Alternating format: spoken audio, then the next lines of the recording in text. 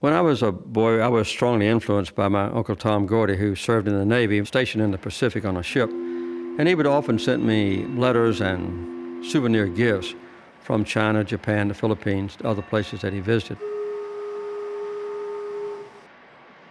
One of the presents he sent me was a small model of a Chinese junk or ship. Of course, that was one of my most cherished possessions. One of my fondest memories was a Christmas morning when I was a little boy. I had long wanted a pony and was discouraged from expecting it, but I woke up one Christmas, I was ill. I couldn't get out of the house because I had measles.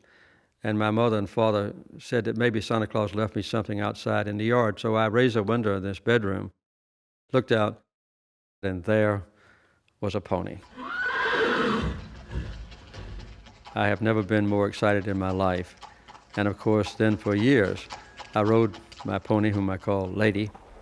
She had colts that I cherished, and it really was one of the transforming moments of my boyhood. As a boy, I was an avid reader, as was my mother.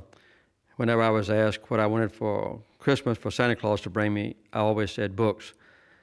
Reading was really my major contact with the outside world. You know, what happened in Africa with Tarzan, what happened with Tom Swift and his adventures in scientific developments of those days. It was reading and the books that opened my eyes to the world that I didn't yet know as a boy. That reading habit stuck with me throughout my life, and that's one of the reasons that I still like to read and write books of my own.